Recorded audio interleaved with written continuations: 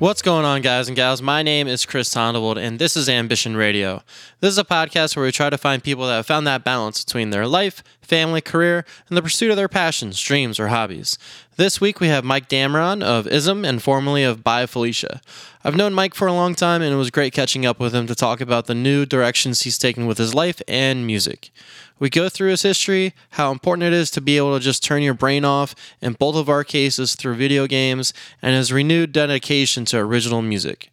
Per usual, I'll have all his links in the show notes. Keep an eye out for new tunes Mike is currently recording. As always, please rate and review on Apple Podcasts, follow me on Spotify, and subscribe on Google Play or however you get your podcast. Thank you for everything. Here's the show. Enjoy. This is the best. I need couches. I don't have couches in my house. I have one that my dog, I'm pretty sure, has peed on. So, and I don't sit on it. It's just in the living room doing nothing. I also have a queen box spring in the living room. What else do I have in there? His crate. All the blankets that he may or may not have peed on, or the cat may or may not have peed on. And I can't smell it. They're just like claiming everything in the house. Like, yeah. One of the other animals, like, oh, this is mine. Well, right. If you got that, then I got this. Right. And I can't smell it unless I'm like right on top of it. So I felt real bad. I had this band Geary from Boston stay with me one night, and I'm pretty sure one of the dudes slept on that couch without me realizing that it was all gross. He spent the whole night there, so that's something. I let him use the shower at least, and then I didn't realize it until my sister stayed with me like for Christmas that same year, and she was like, "This smells bad. I don't want to stay here anymore. I'm gonna just get a air mattress and stay there and do that." And by air mattress, she meant Airbnb. Yeah.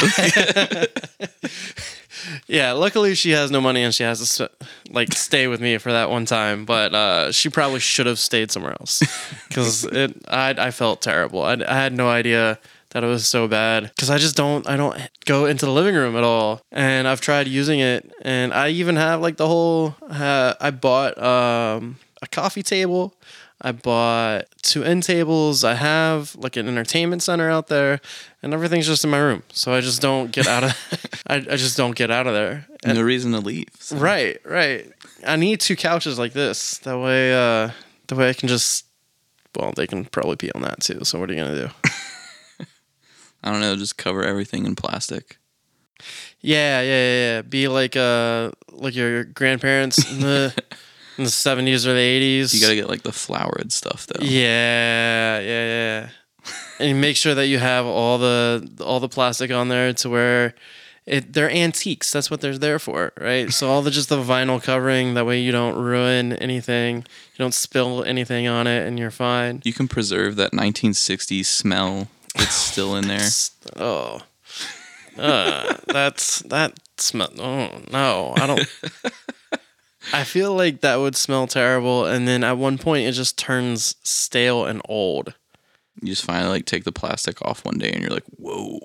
I think you just die. That's the first inhalation, right? That you just die because all the fibers have been there for the past 4 decades, and they're supposed to breathe. Like, you're supposed to have some kind of air in there.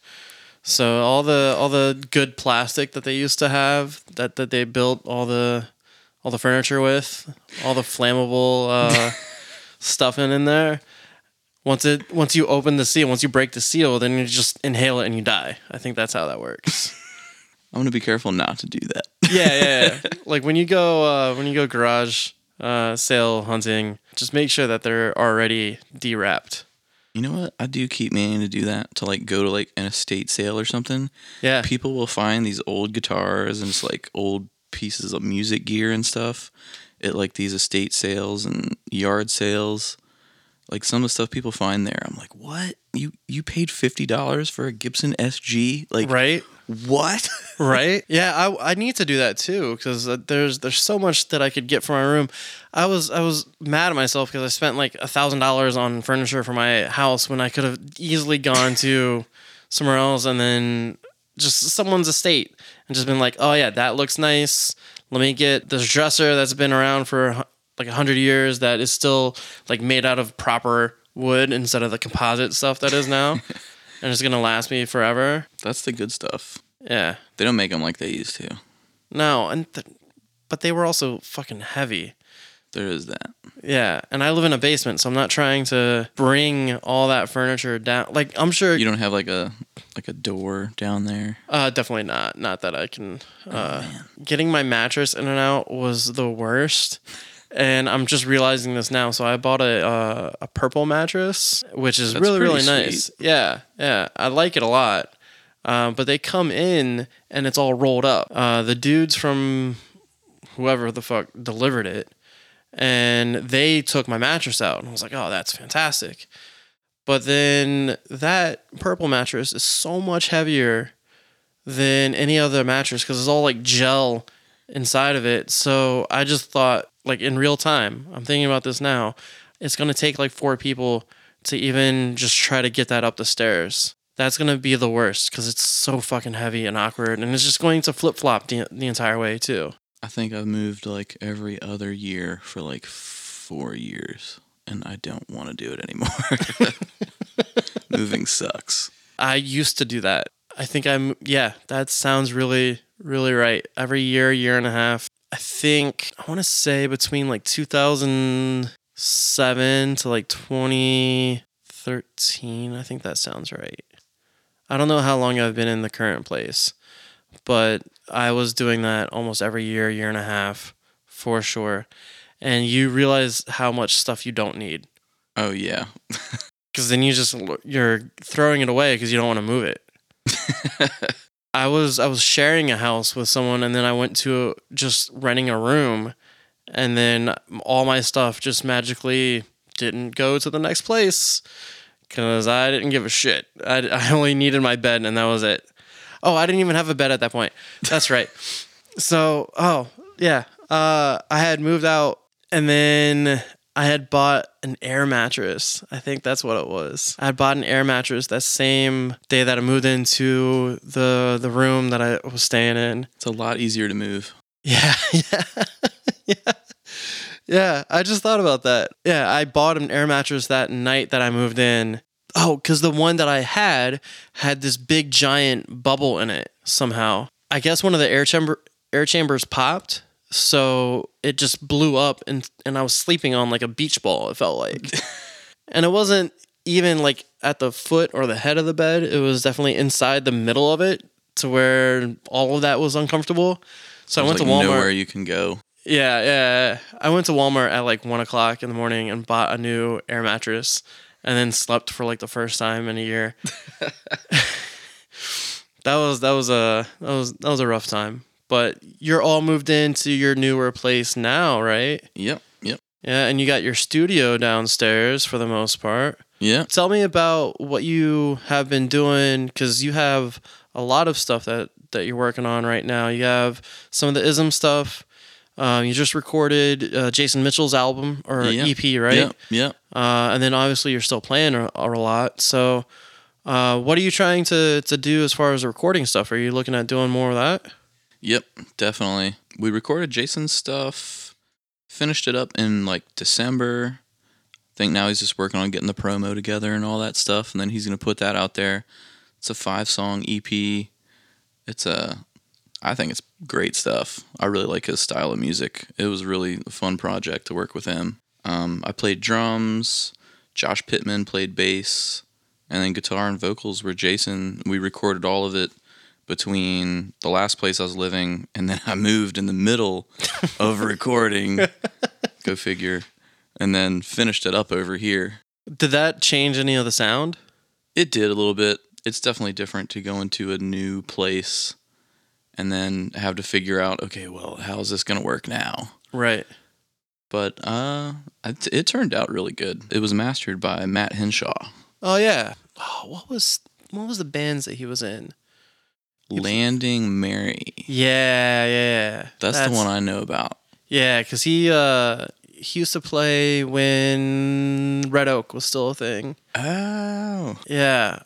I talked to him a handful of times. I had this crazy idea that I was going to build a website, like have a catalog for all the Southern Maryland bands and have like a calendar of events and all this other stuff. So I have really great ideas. I've executed on none of them.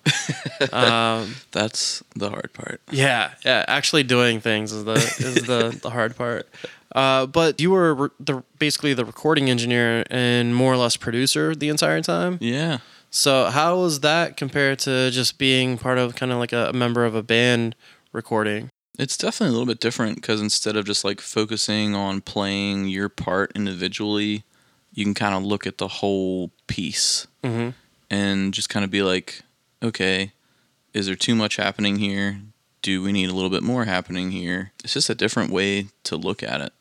And he was really going for kind of like a 90s sound. Okay. Something that's kind of like more raw.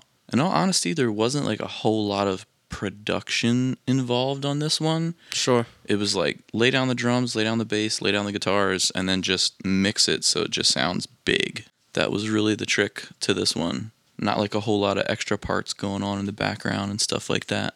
But it turned out really well. Yeah, I'm definitely excited. I've talked to Jason a couple times about trying to come onto the show. Knowing that you're involved with it just makes me even more excited because I've liked everything that you've done. You have ISM stuff that you're still working on, right? Yep, got a whole new album on the way. 12 songs in total. All the drums are done for everything. Now we're getting to the point that we're working on bass, and I think it's too early to drop any names yet, but I may have a really great bass player Yeah. playing on some of this stuff. So that it's really exciting. Someone who I used to play with years ago.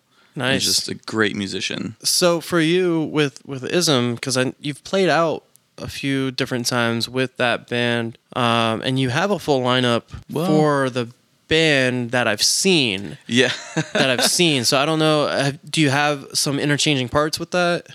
As of right now for ISM, I don't have like a band exactly. Okay. I was kind of just taking the cover band that I was playing in and being like, hey, you guys want to play these original shows? And I mean, it worked out most of the time. It was really cool. But I think going forward, I need to get people who are just really interested in doing just original music. Right. Because all the members that you have with ISM that you've played out with, that's all by Felicia too, right? Yep. Okay. Great musicians. They're all really awesome musicians. Now, one thing that maybe other people don't think about, do you have to supplement their income for playing an original show versus a cover show? Depending on the person, yeah. Yeah, okay. And again, I won't drop any names, but... Right. I just thought about that because, I mean, that would basically, they're doing that for a living. And when you're a cover act, you have kind of a steady influx of money based off of the shows that you're playing and the agreements that you have with the bars.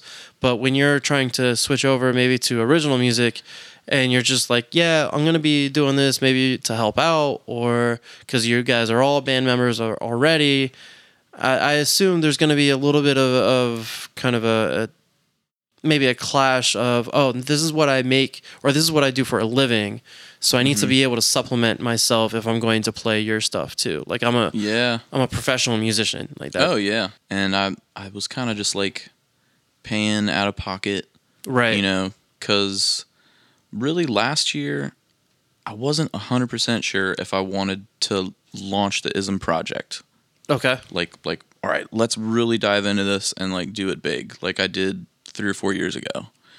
And last year we played with Ballyhoo and Trapped and did like just a handful of shows and they were all really cool. But I think that made me decide that it was like, all right, now I just need to finish some of this music and then just kind of see after it's done, okay, now that you hear what it sounds like, who wants to be involved?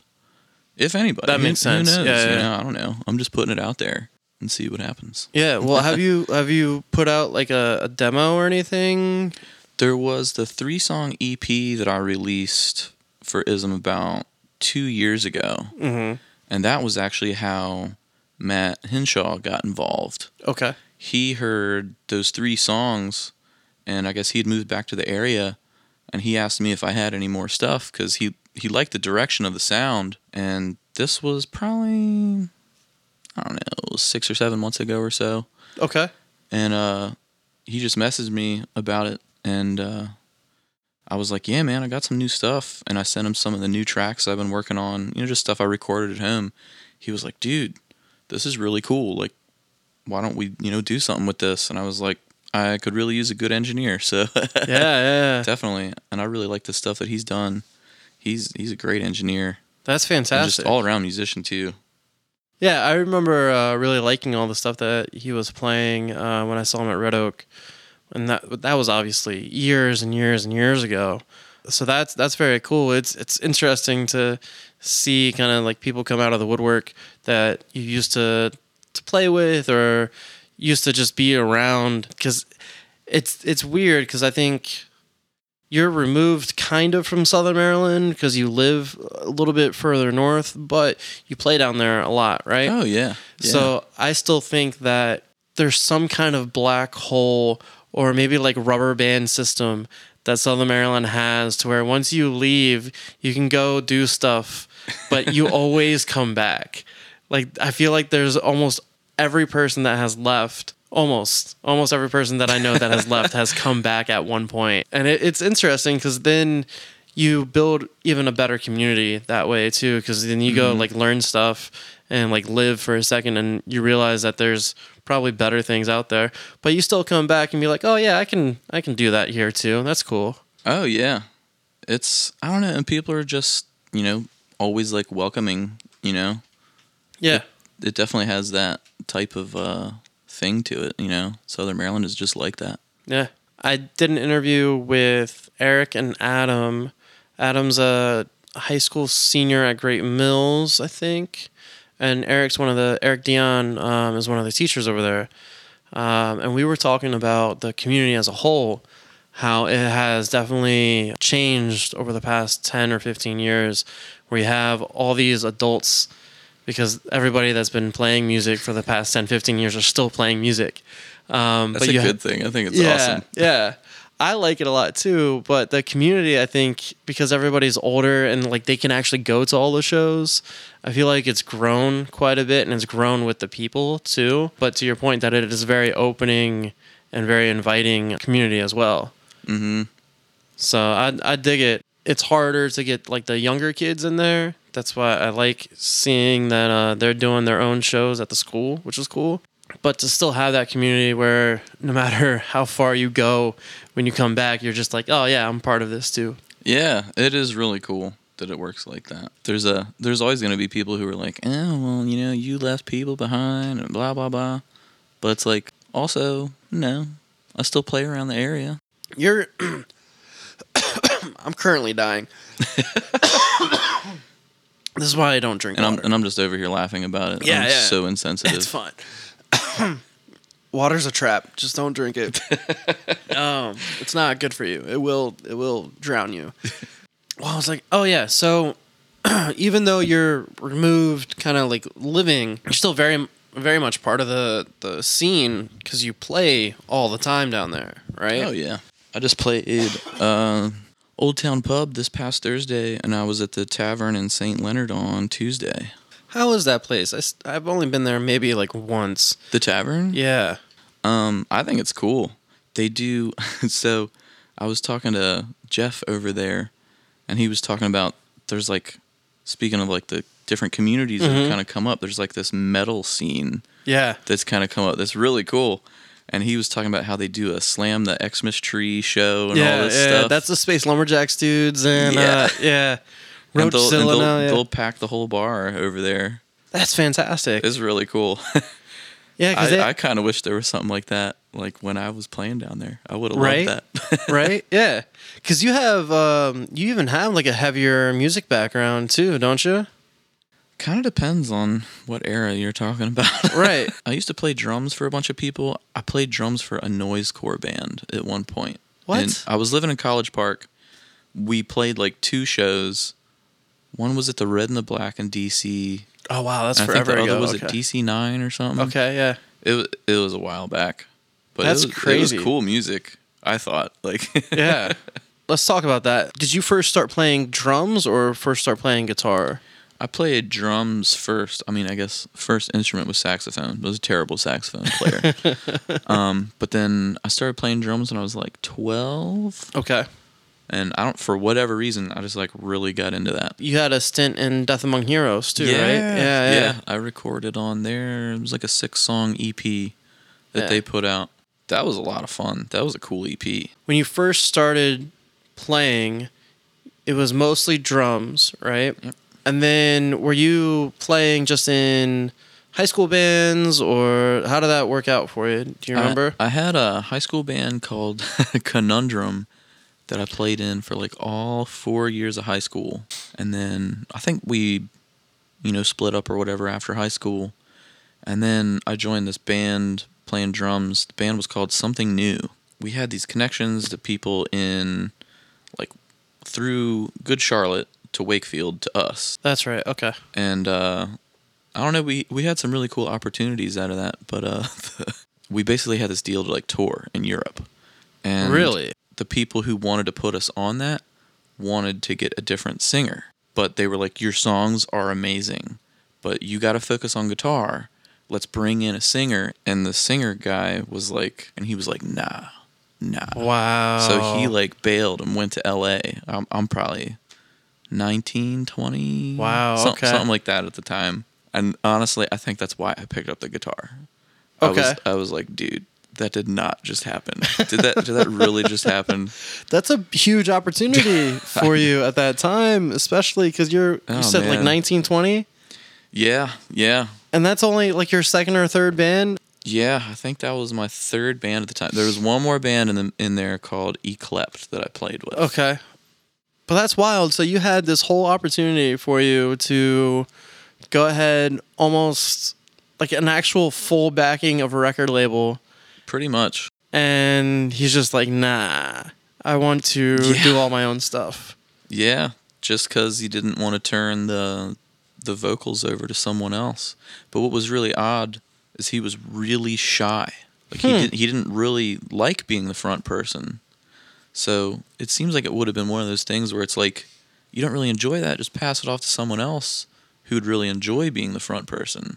Right, because there's plenty of bands out there that you have the songwriter actually be a completely different member of the band, and the singer is just there to sing and be that front person. Yeah. Because they're way more outgoing or whatever. I would assume that he would have been able to do like backing vocals or sing as well. Oh yeah. Like that's crazy that's such a big opportunity that his pride probably, I wonder if he would ever regret it. I saw him years later at Twain's. I was playing with No Green Jelly Beans and he just so happened to be there. He did regret it. That's wild. So after that, what did you end up doing? Were you still pursuing music? For a little bit, I didn't really want a lot to do with it. I mean, I played guitar in my spare time just because, I do really enjoy playing. Mm-hmm. But I was like, all right, I can't do like the full band thing. I recorded for a bunch of people on drums. I recorded like Shallow Deep. Okay. And a handful of other bands around the area. And then I think that's probably around the time, it was probably like 23, 24, and then started playing Death Among Heroes. I would imagine that would take the wind out of your sails too. Oh man, for sure. For sure. It took me years to just be like, man, okay, I really still want to do this. Mm-hmm. Yeah, that was tough. That's such a good opportunity that you would think that you would have, that you may not even think that you would ever have again.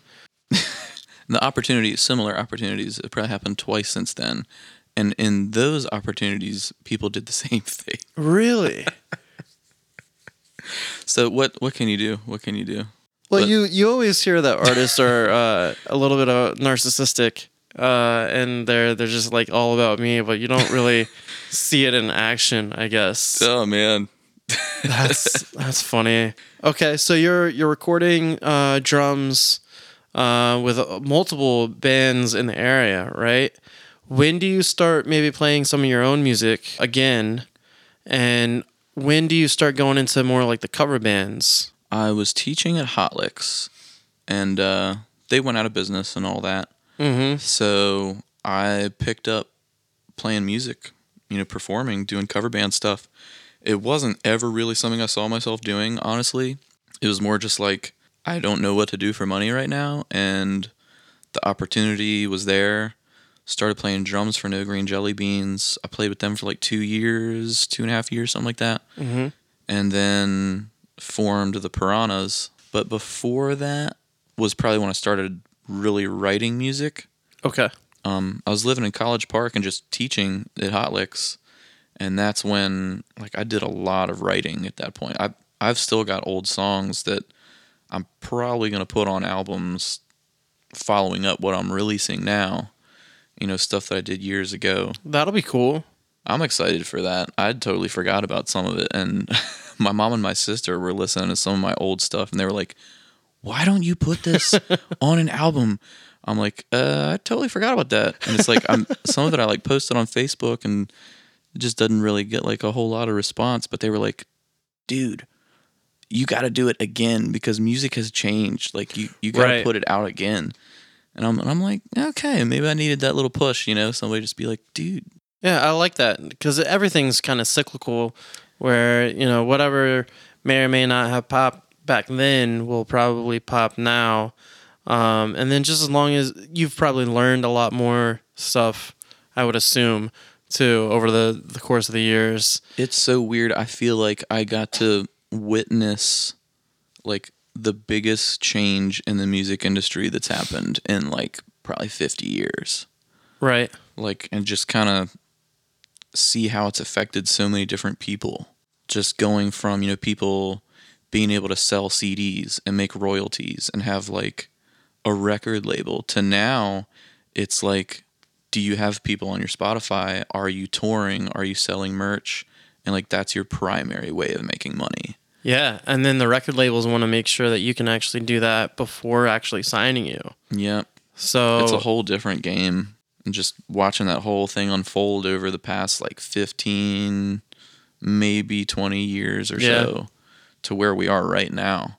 I took a couple classes at Berkeley on the business of music. Mm-hmm. And within 4 or 5 years, everything I learned in that class was just out the window.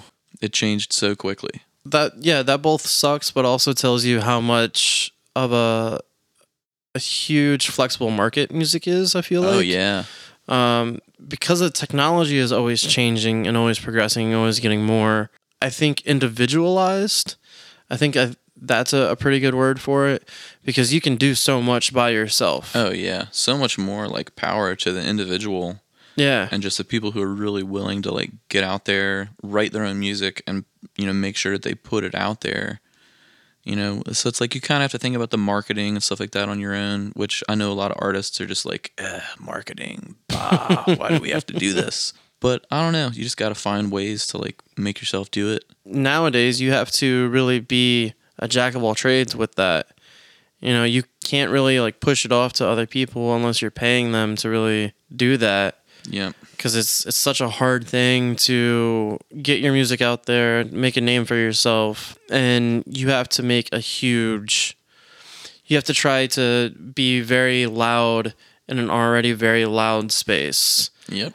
And that's very, very difficult. So you have to find a new way of attracting people. And then unfortunately, I'm the worst at social media. I hate it. I don't even... when I promote shows, I don't want to have my dumb face anywhere on it because it's not about me, right? And that's just one of my pet peeves. I have the same problem. Right. I totally do. Yeah. And I can't really grow the show if I'm not actively on social media, and I'm not actively on social media, so I have to figure out the best way to do it. There's so many different avenues as far as advertisements and stuff like that, but yeah, it's the worst, and I don't want to do it. I also don't want to pay anybody to do it. So there's, yeah, you're just kind of stuck in a rock and a hard place of, I just want to get this stuff out, but I also want people to hear it. It's so different. It's so crazy having to do all of that on your own, and then just figure out, what's your marketing strategy? What kind of listeners are listening to the show? It's a lot for one person to think about all the time, and then just doing it in your spare time mostly.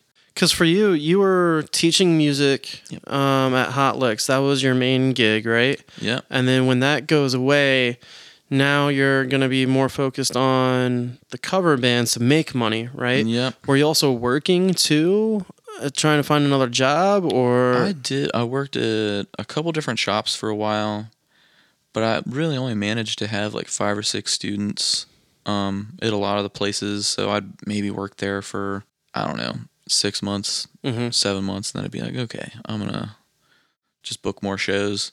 Right. And, a couple years of doing that, and then I have, 4 or 5 shows a week, so I didn't really have to have another job for a while. But then I started to realize, I'm constantly moving equipment. I'm constantly having to take all my stuff apart. Like, I can't just sit and write music when I'm doing that. So here I am, like a decade later, after being a teacher, coming back to teaching after being in cover bands for like 10 years. And now just getting back to a spot where it's like, okay, I don't have to move my stuff all the time. I can like really focus on just writing again and just kind of like clear my head. But I've got a lot of new influences now because having to be in a cover band, there's so many styles of music that I may not have really just played on my own, So it kind of introduced me to a lot of different styles of music, stuff that I never really thought that I would like as much as I do now. Yeah, that makes sense, because especially since you're playing and you're hopefully finding more and more music that people like. Yep. Right? And that really, people like a lot of different stuff for the most part. So you're going to be playing oldies, you're going to be playing Beatles, you're going to be playing also like Katy Perry and all this other stuff, and trying to blend all of that stuff together, which is going to be very, very difficult, I feel like. So we'll talk about, so No Green Jelly Beans, you were drumming for them for the first 2 years of their existence, or? They had been a band for about a year or two. They had just switched singers. Wes was playing drums. That's right, okay.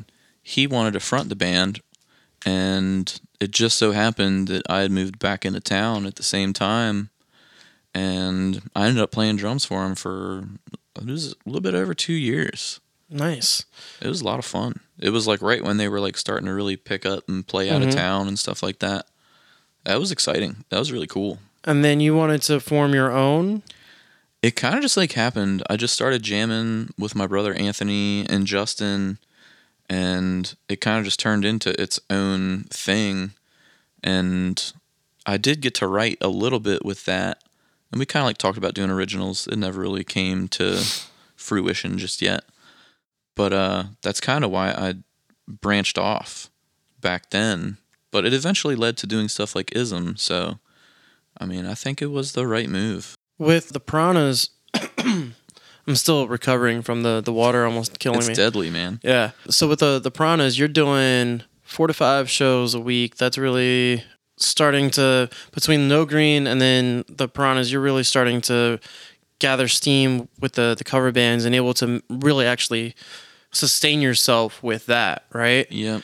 With that, I think it's a good point that you made where you can't really give yourself time to think about what you might want. That writing that you were talking about, does that come back with the Piranhas later on? Because I think I remember part of you guys doing some original stuff here and there. Yeah. And then it was mostly covers, but you were still kind of branching off here and there, right? Yeah. We kind of dabbled with original music when it was me, Justin, and Anthony. But then we brought in Eric and Dylan, and they both have a background of, working with original music and stuff like that.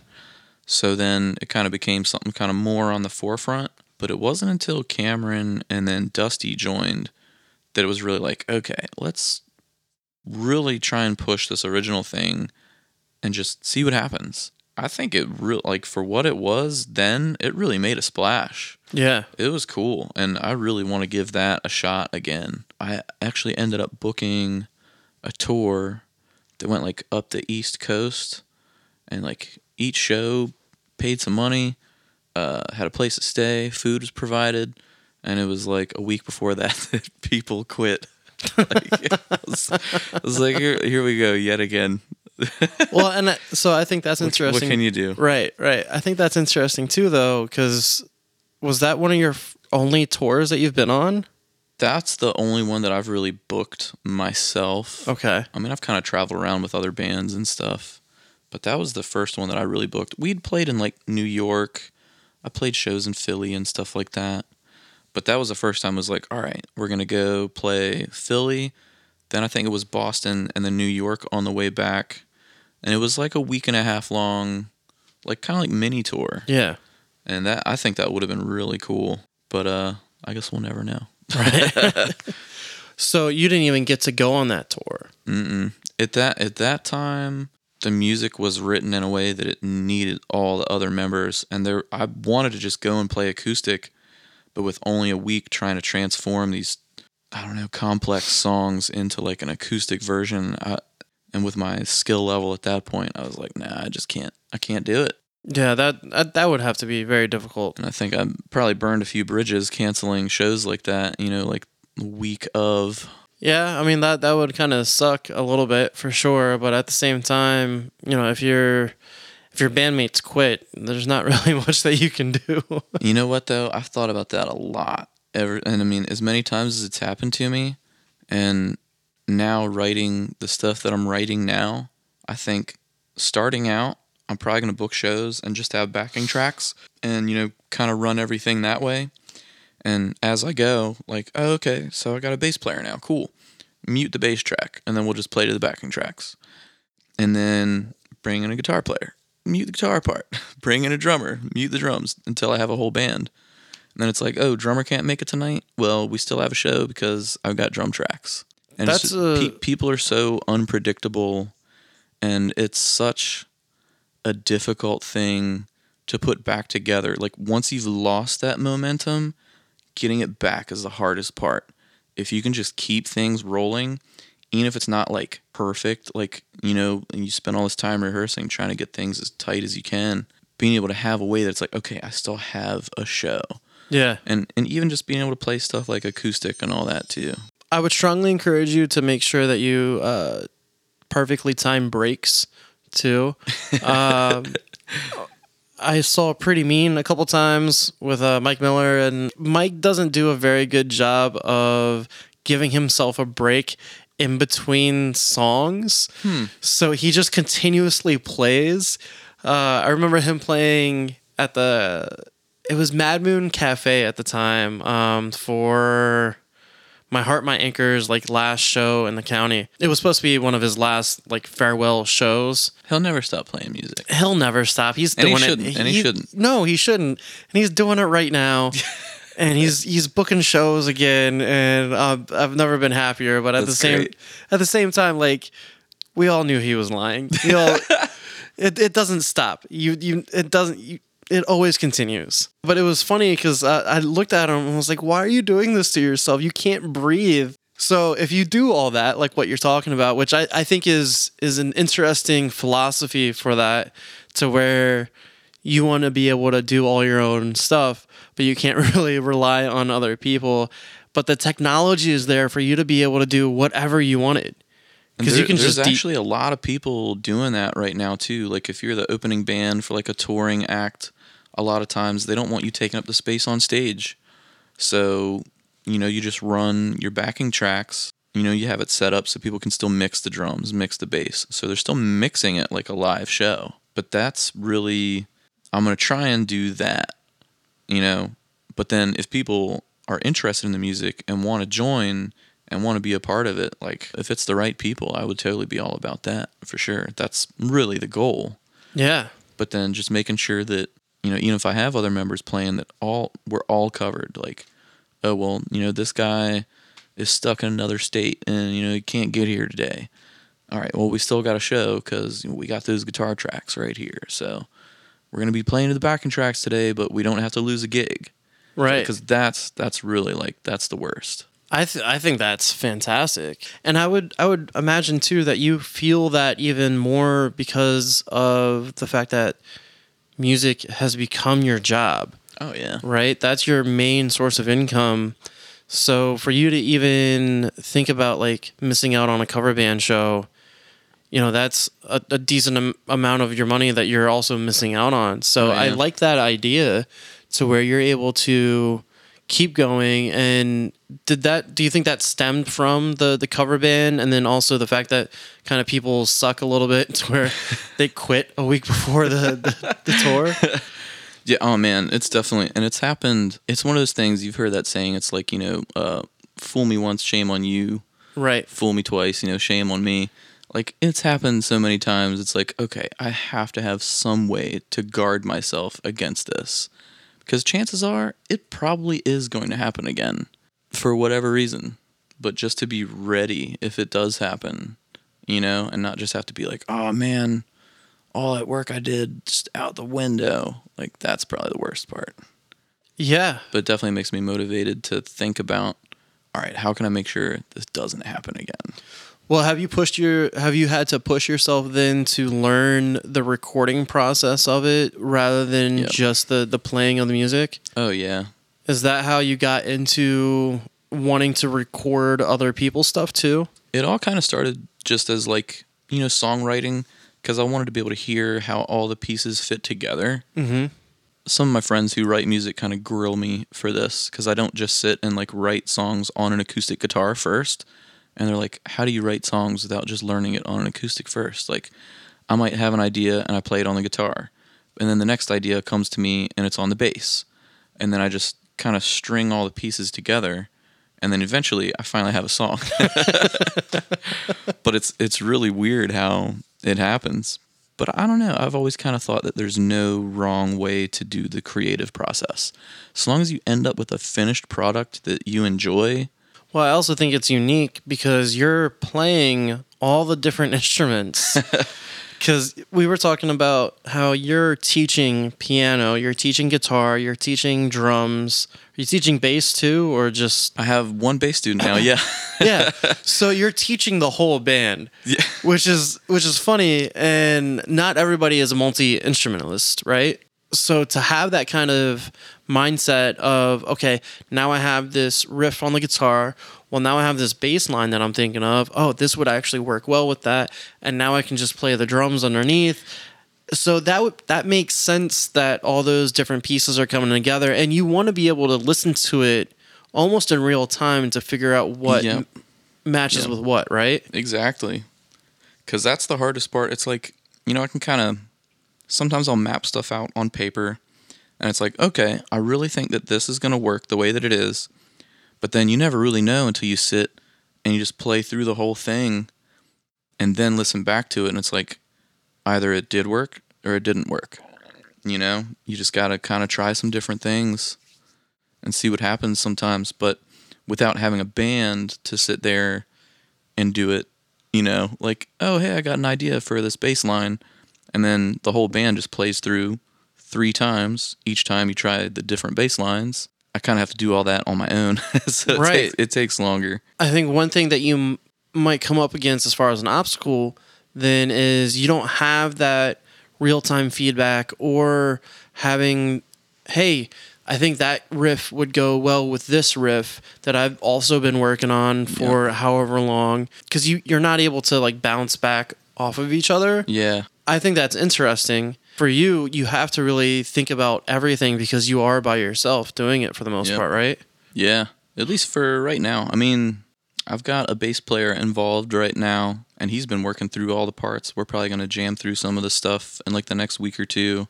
So I'll get a live feel for some of that stuff too, though. But I'm kind of just playing it by ear and seeing what's happening. Like, if I need to play all the parts, I'll play all the parts. Because you But can. but if other people want to get involved, and I'm open to that too. Do you ever feel stuck then, or do you just almost constantly have some kind of an idea that's going through your head? I've had to find ways around that. It's like, people talk about like writer's block, but really I don't. The more I write, the more I realize there's no such thing as writer's block. There is always somewhere to go. Mm-hmm. And sometimes it's just spending the time to have like different exercises and things that you think about. Like there's a book by Pat Pattison. He's a Berkeley teacher. He just talks about different exercises you can do for lyrics. Like, all right, if you're stuck try doing an object right. And, just like different exercises like that.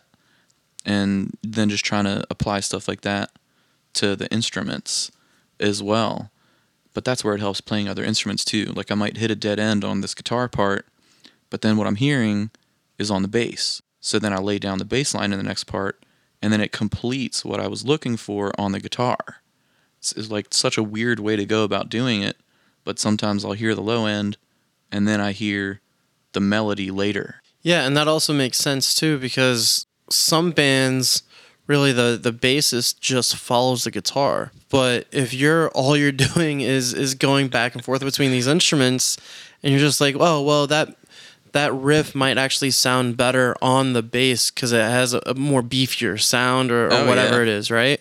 So that makes total sense that maybe it's just not working on the guitar. And it sounds like you can kind of see that and hear that, and then you're just like, all right, well, let me get a different look at it.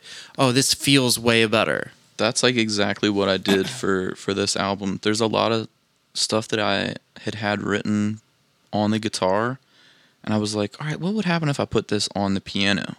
So I relearned a lot of riffs that I had and put them on the keys, and I was like, oh, okay, this is really cool when I play it on the keys. And then you have all kinds of different ideas from there and whatnot. And just being on the keys, you can set it to all kinds of different settings. Different sounds, different everything. It doesn't just have to be a guitar. Yeah. Then it opens all these different avenues, and it might completely change what I played on the guitar. That's wonderful. That makes so much sense that you're able to kind of see it from all angles like that. I really dig that, and that goes into the fact that you're versatile and you're able to do so much. And where I'm teaching right now, I teach at Garrett Park Guitars in Annapolis, and what I do there, of course, we do like one-on-one lessons and stuff, but we also put together student bands. Like you might have like 4 or 5 kids in a band, drummer, bass player, keyboard player, guitar, vocalist. And, I get to sit there and arrange the songs for them. Like we might do, it could be anything. Like a Weezer song is one of the ones that we did. And then arranging the keys and arranging the bass and the guitar and the drums and making sure that, the students, it's not like above their skill level, but it's not like too far below their skill level. Something that's challenging, but they can play it. So you have to change the arrangement of the song. Yeah. Just a little bit, but it's like I get to do that all the time, and then I get to come home and apply that to writing my own stuff. So it's like I kind of practice all day long, and then I come home and I'm like, okay, this thing I did today with this student group just gave me an idea for this song that I've been stuck on. Do you ever lose that spark between the ride from the school or from that one moment? It can happen, definitely. any chance I get, like if I have a second to sit down, like play through something that's in my head, just take a quick video on my phone. That idea can always change. You're like walking around and there's music everywhere. Like stop at Wawa on the way home, and now you got Billie Jean stuck in your head or something, and you're like, man, what was that idea that I had? Yeah, because they very much worm in your brain. So that one sound that you may have had in there before just goes completely away once you hear something else, and it's the worst. Or it just doesn't leave. Like I've had multiple songs in my head that are not great songs, but they stay there and they don't leave until I finally get something else in there that's hopefully better. Sometimes it's not. Sometimes it's even worse. And it's just that one part that just keeps looping and looping and looping, and I can't get it out. But that's interesting. So does your brain ever stop thinking about music? When I play video games. That's pretty much what I do for R&R. Like, I don't really... I love going to local shows. That's the other thing I'll do. But, of course, I'm listening to music, so there's still music in my head doing that. But, usually if I just want to chill out and do something that's not music-related, I'll just play some video games. That's definitely what I would do. That makes sense. You got to be able to turn your brain off every once in a while. Definitely true. I talk about it just in like my personal life, to where, you know, I work full time, I do this, and this is almost a full time thing. Yeah. Listening, like editing and listening to the show, and trying to get rid of all the ums and the bad breath and the, not the bad breath, but the, like the coughing and stuff. That's it. It doesn't take a short amount of time for me, because I'm still very much new to all the recording stuff, the software, you know, everything that you can think of. So it's cool to just be able to not talk to anybody, because that's what I do all day, every day. I don't want to talk to anybody. I just want to be able to shut off and lose myself into something. Mm-hmm. And for me, it's fighting games and it's Destiny. And those are the only style of games that I'm good at. I just got MK11, and I'm real bad at that, because I don't, any of the like the classic arcade games that you do all the super moves and stuff like that. Yeah. I'm so bad at it. So bad. Like, I think one time I played my friend in Street Fighter 100 times in a row, and I won once. And that was just demoralizing all the way through. But I wanted to keep going. Like, I really like playing, and I get really like close to beating him. And then you think you have hope, and then it's like, it gets smashed. another 20 deaths later. You're like, Yeah. But I could play like Soul Calibur. I could play all that stuff just against a computer for hours on end, and could be completely content and just enjoy myself and not have to think about anything else. I love the RPGs, whether it be like Final Fantasy or Zelda or like Elder Scrolls type stuff. Yeah. And like my main thing is just treasure hunting. Just doing like the side quests, like let's just go find whatever items you can in the game. Right. Like, that's how I lose myself, really. I dig that. Do you find that you're able to give yourself time to do that? Especially with teaching recently. I mean, like I was saying earlier, you know, I was just doing cover band stuff all the time. I'm always taking my equipment apart and stuff like that. With teaching regularly now, I just quit the cover band I was playing in New Year's. So now I'm just doing acoustic gigs and teaching. Okay. So it's a lot less driving. So now that, you know, I get to go to work like a normal person and come home, and I work maybe 12 minutes away. So I can go to work and come home and I'm not worn out. Right. You know, doing like having to travel 2 hours, set up sound for an hour, wait for an hour, play a 4-hour gig, and then do all that over again. Like, you end up having like a 10-hour day doing some of this cover band stuff. Like, there are days where it can be a lot of work. Well, you're also bringing your own sound, lights. It all depends on where we're at. If it's a venue that requires us to bring our own stuff, you know, we had our own stuff. That was what we did. Yeah. But then there were definitely places we played that had their own stuff too.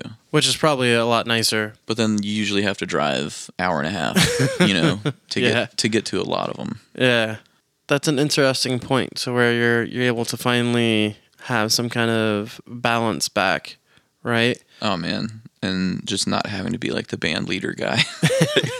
That's a lot of work in itself. You gotta, if there's any problem, doesn't matter whose fault it is, it falls on you, it's your problem. Right. You gotta fix it. Right. That's probably the hardest part about being like the band leader.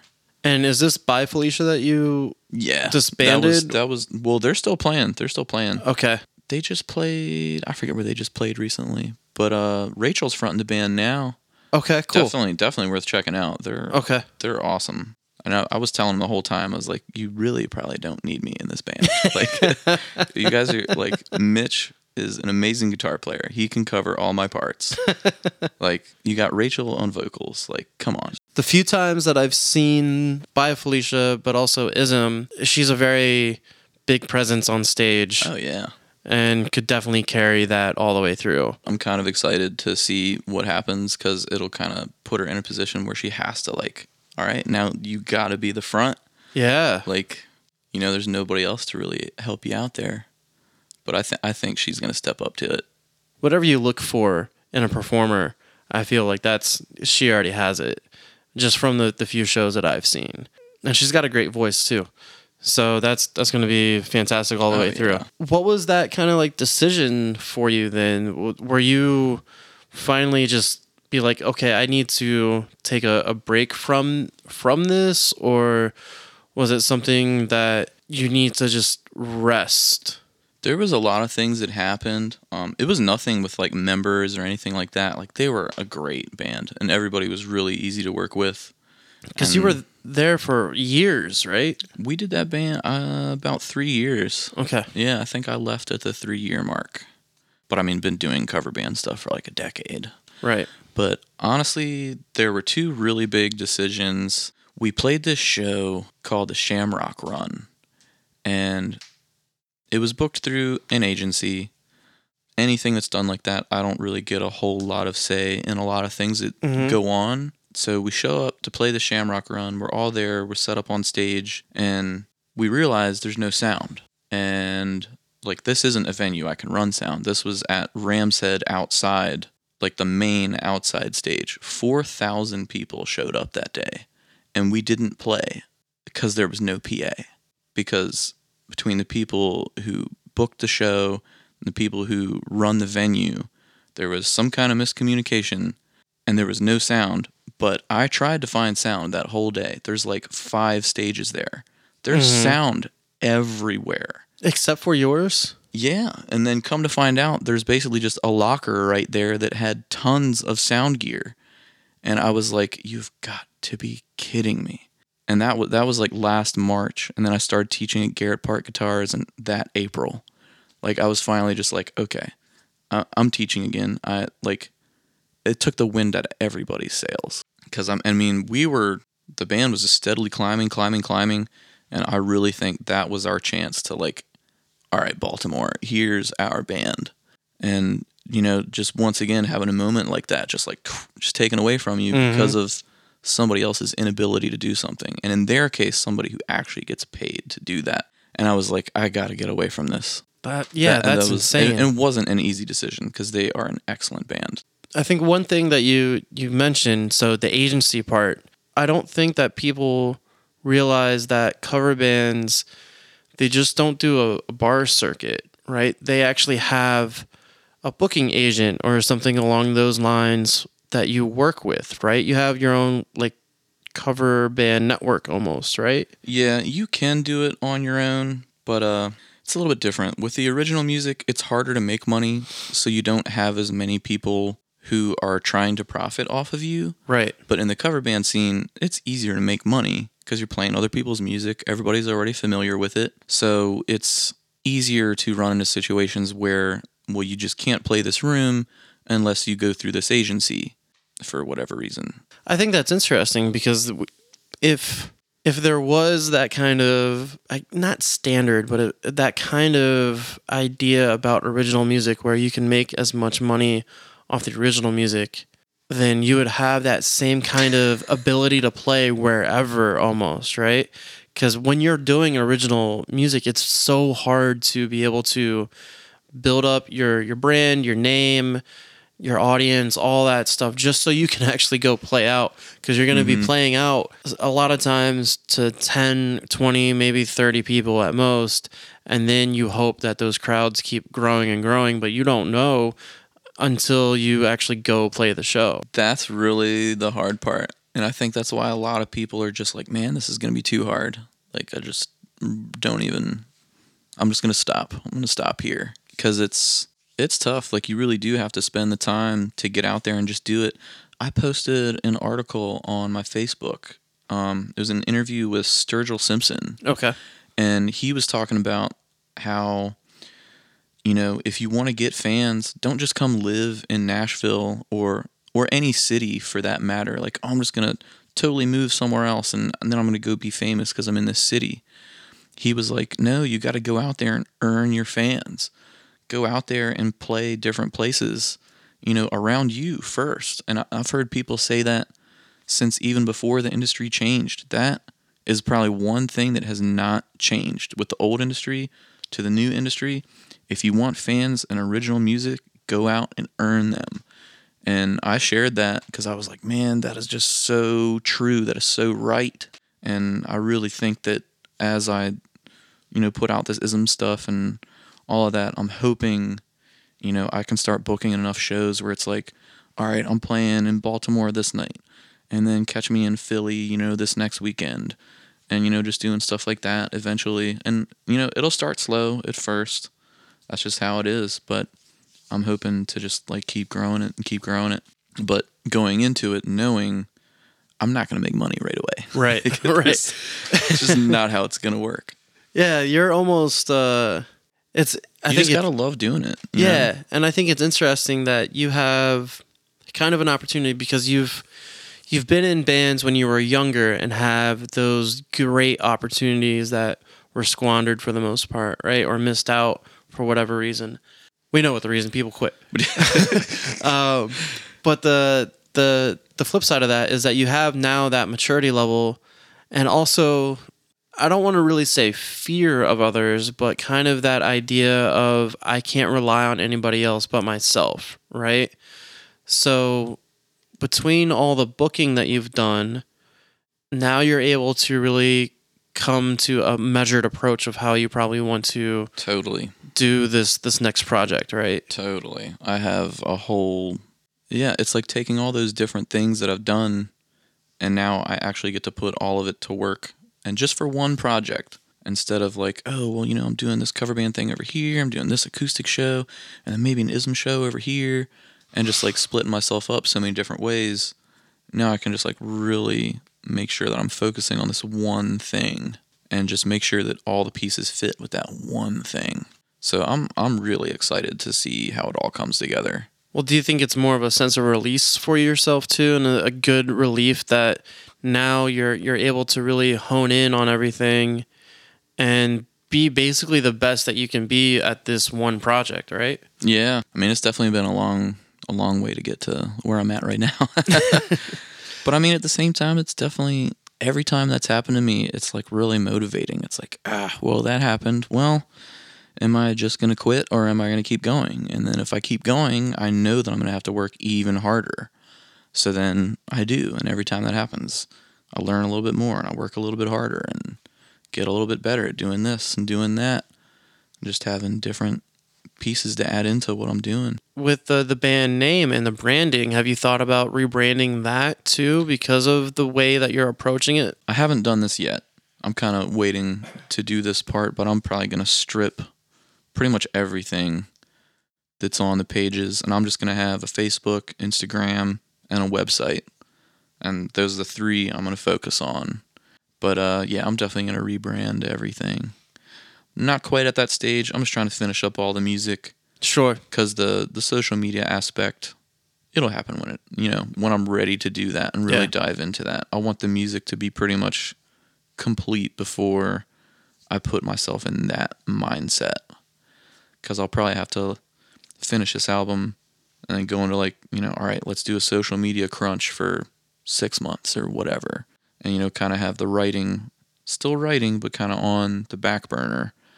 Do that 6-month push and then be like, hey, I'm not going to be as active on social media for a little while. I'm working on finishing the next, recording that I've got. But I think what's important about social media is just letting your fans know what's happening. Mm-hmm. And that's why it's great to have an opportunity like this. I can actually tell people like, hey, this is what's happening. And it was really just this year, that I decided like, okay, I'm really, really going to finish this and push it and get some new material done. Because I've been working on it for a long time, and now I've just really been putting it together. Yeah, because if I remember right, when you first started with ISM years ago, it was more of an actual band, Yep. right? So talk to me a little bit about that first iteration and then kind of what you see more of it going in the future, because the songs that I've seen you play live, they're kind of all over the place.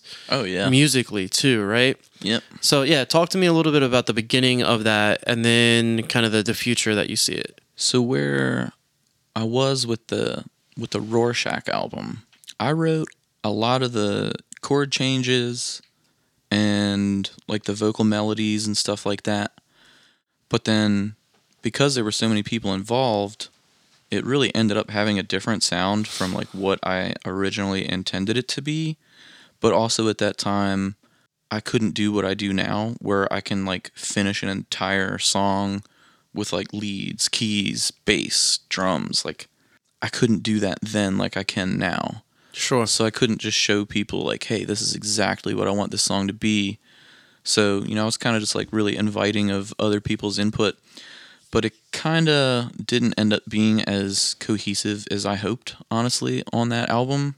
But with the new stuff, I've made sure that the way that I'm writing it, all right, these 2 or 3 songs fit a particular style, and these 2 or 3 songs fit a particular style. And as you listen across the album, it's going to make sense as a piece, because you've got those interrelated things from song to song. And I'm not trying to overcomplicate anything. That first album, some of the songs end up having like 6 or 7 guitar tracks, like of different stuff. And it's like, you can't replicate that live. Right. Like, you're not going to have like 6, 7 guitar players on stage playing all this stuff. Sure hope not. Oh man, no way. It's hard enough to get 4 or 5 people together. Yeah, we were talking about you backtracking everything, let alone having a whole guitar orchestra. That's interesting because when you did the Rorschach, I can't say that name. Worcestershire. I can't say the word. Awesome. Well, when you did that album, so you had more of a jazz guy in Dylan, jazz pop, right? I don't remember the other people in that band at the time. Cameron had like more of a jazz background as well. And then, if I remember right, because we talked about it before, that those styles really kind of clashed, but also made something good. And it definitely had its moments. That album has a few things on there. It's like, wow, like that came together really well. But then there's a lot of parts where it's just like there's so much going on that, what is supposed to be highlighted right here? What is the melody? And I've been really careful on this new music where I'm writing it for a 4-piece band. I got drums, bass, guitar, and I'm just going to have like one guitar part. It's either going to be doing the lead or be doing the rhythm. It's not going to be doing a whole ton of stuff. And then the keys. And there can be up to 2 key sounds at the same time. And then nothing more, ever, on one song. So I've been really careful in how I'm constructing things so that, the vocal melody really stands out. And then when you go into like a break with a guitar melody, the guitar melody really stands out, or the key melody really stands out. But throughout it, you're going to have a strong sense of like, oh, okay, I know what the main theme of this, whatever I'm listening to is. Sure. But just trying to make it like fun and interesting to listen to. Are you afraid that you'll ever put yourself in a box? Because it sounds rigid, like it sounds like rigid thinking. So are you afraid that you won't really be able to expand out from those 4 kind of sounds? Or is it something that there's so many possibilities with that, it doesn't really matter? Oh yeah, I feel like there's so many places I could go with that. On this new album, it's got an indie rock backbone. Okay. But then it'll swing to pop. It'll swing to like kind of like an Incubus rock. Cool. It'll kind of go a little bit harder, like hard rock. And kind of with the pop stuff, there's stuff you can dance to, but it's kind of like that mid 2000s sound that was out, like MGMT and like Wolfgang Amadeus Phoenix and all that kind of stuff. AWOL Nation. Like there's a lot of influence of that across the different songs. So I don't know. I think it's going to come together really well. I'm super excited to hear how it all comes together. Yeah, me too. I like that. So what do you think throughout your music journey so far is one of the one things that you've learned most about yourself? Interesting question. I am stubborn as hell. I don't know. I just don't want to quit on something that I believe in, It's something that I really enjoy too. Yeah. And I guess it's always really bothered me to see really talented people, stop doing something that they're so good at. I don't think I'm the best musician out there, but I've worked with other guys who are way better musicians than I am. and sometimes they just like stop playing, or for whatever reason. It could be any reason, and I'm just like, man, for whatever reason, that just made me want to keep doing it, you know? I like it. What do you think keeps you driven the most? Is it that I don't want to quit mentality, or is it anything else that really keeps you motivated to keep going through music, and or even if it's a sound that keeps staying in your brain, right? Oh, definitely. It's like musical schizophrenia, man. Like you got to do something with it. But I mean, I did like construction and some other stuff, like worked in restaurants for a while, like did some bartending, and it's like, I realized it's like, even when I'm doing stuff like that, I'm like walking around and I just got something playing in my head, and I'm like, but in that situation, I can't do anything. I can't get an idea out of my head. I can't pull my phone out when I'm, standing there trying to take a table of 8's order, and get an idea out of my head. So I always made my way back to music. And I honestly feel like I don't even get a say in it. Like it's just, I have to do it. I like it. I think that's it. Yeah, I dig that. All right, cool. Well, thanks for having me, man.